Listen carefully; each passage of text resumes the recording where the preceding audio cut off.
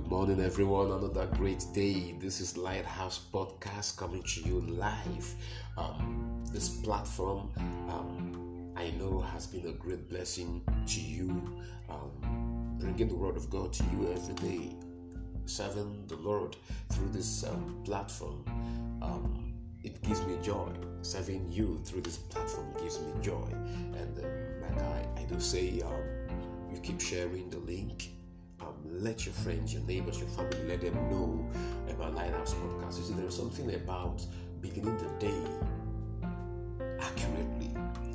You see, as believers, we must actually maintain divine order. You can't be a believer and you begin the day with things that have no bearing to our spirituality. Praise God forevermore. So the best way to begin the day is to begin it with the Lord. And that is why Lighthouse Podcast is for you every day. This devotional is for you every day.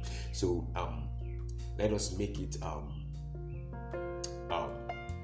live call to give ourselves to the Word and prayer first thing every day. Praise God. And you see how your day is going to go. I'm doing that. Hallelujah. All right. First Thessalonians chapter 3. And I'll read them verses 1 and 2. First Thessalonians and chapter 3. Therefore, when we could no longer endure it, we thought it good to be left in Athens alone, and sent Timothy, our brother and minister of God, and our fellow laborer in the gospel of Christ, to establish you and encourage you concerning your faith, that no one should be shaken by these afflictions. I have to add verse 3 because it's quite important. By these afflictions, for you yourselves know that we are appointed to this. Praise God forevermore. Now, the church in Thessalonica were going through a lot. You can see that in verse 3. They were being persecuted by their own people. Hallelujah. You see that in chapter 2, they were persecuted by their own people. And Paul was telling them, they still had them at heart. He had tried to come visit them, but oppositions stopped them. That's in chapter 2 and verse 18. Look at it. Therefore, we wanted to come to you, even I, Paul, time and again, but Satan hindered us. Praise God. And the only way Satan would have hindered them was through men. Praise God. So they were stopped by the activities of men. Hallelujah. So they couldn't actually come to visit the church in Thessalonica. Hallelujah. Now, having tried to come and it was not possible, they had to actually send Timothy down because they couldn't actually bear it any longer. So they couldn't bear it any longer. So they had to send Timothy down to actually strengthen them and comfort them concerning their faith. You see, many people need this. This is also why Paul and Barnabas would go around the cities they had preached to know how the people were doing. This is also the vitality of belonging somewhere. You understand? This is why the local church is important. You see, men that tend to walk in isolation, they expose themselves to the assaults of the enemy, and when this happens, they remain vulnerable for a long time. That will actually drive them to spiritual apathy for also a very long time. You see, the church community is God's haven for us. It is God's safe place for us, because that is where we can be looked after, and that is where we can enjoy the warmth of fellowship, the warmth of love that actually come from brethren. Hallelujah. And that's why it is very, very paramount that you belong to a local church. You belong to a local church. Praise God. Where the love of God is given full expression, and where the truth of God's word is resounded with every clarity. Hallelujah. Praise God forevermore. Oh, okay. So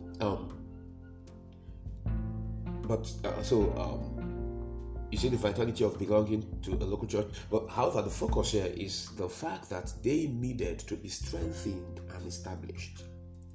Listen, even the strong needs it.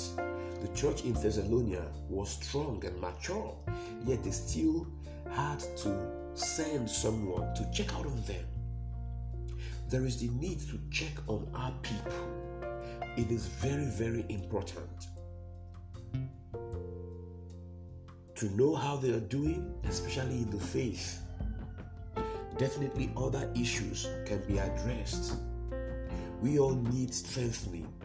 We all need encouragement. Hallelujah. You see, the church is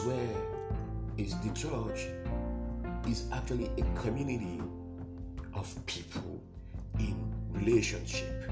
And that relationship is supernatural. Because I'll find it quite funny that you belong to a family and you don't have a relationship with your family, then there's something wrong with the family. There is something wrong with them, with things in the family. And when you are in the local church and you don't have a relationship with the brethren, then there's something wrong. And it ought not to be so. Hallelujah. You see, one, Paul had oversight over these people. He was responsible for their spiritual progress. He had spent time with them. He has poured the gospel into them, and he has also poured his life into them. And at this point in time, he was apart from them, but he has heard of the things they were going through. Hallelujah. Hallelujah. So he had to send Timothy to know how they were doing. And look at verse 6. But now that Timothy has come to us from you and brought us good news of your faith and love, and that you always have good remembrance of us, greatly desiring to see us, as we also to see you. Therefore, brethren, in all our affliction and distress, we were comforted concerning you by your faith. For we live if you stand fast in the Lord. You see, this is what matters.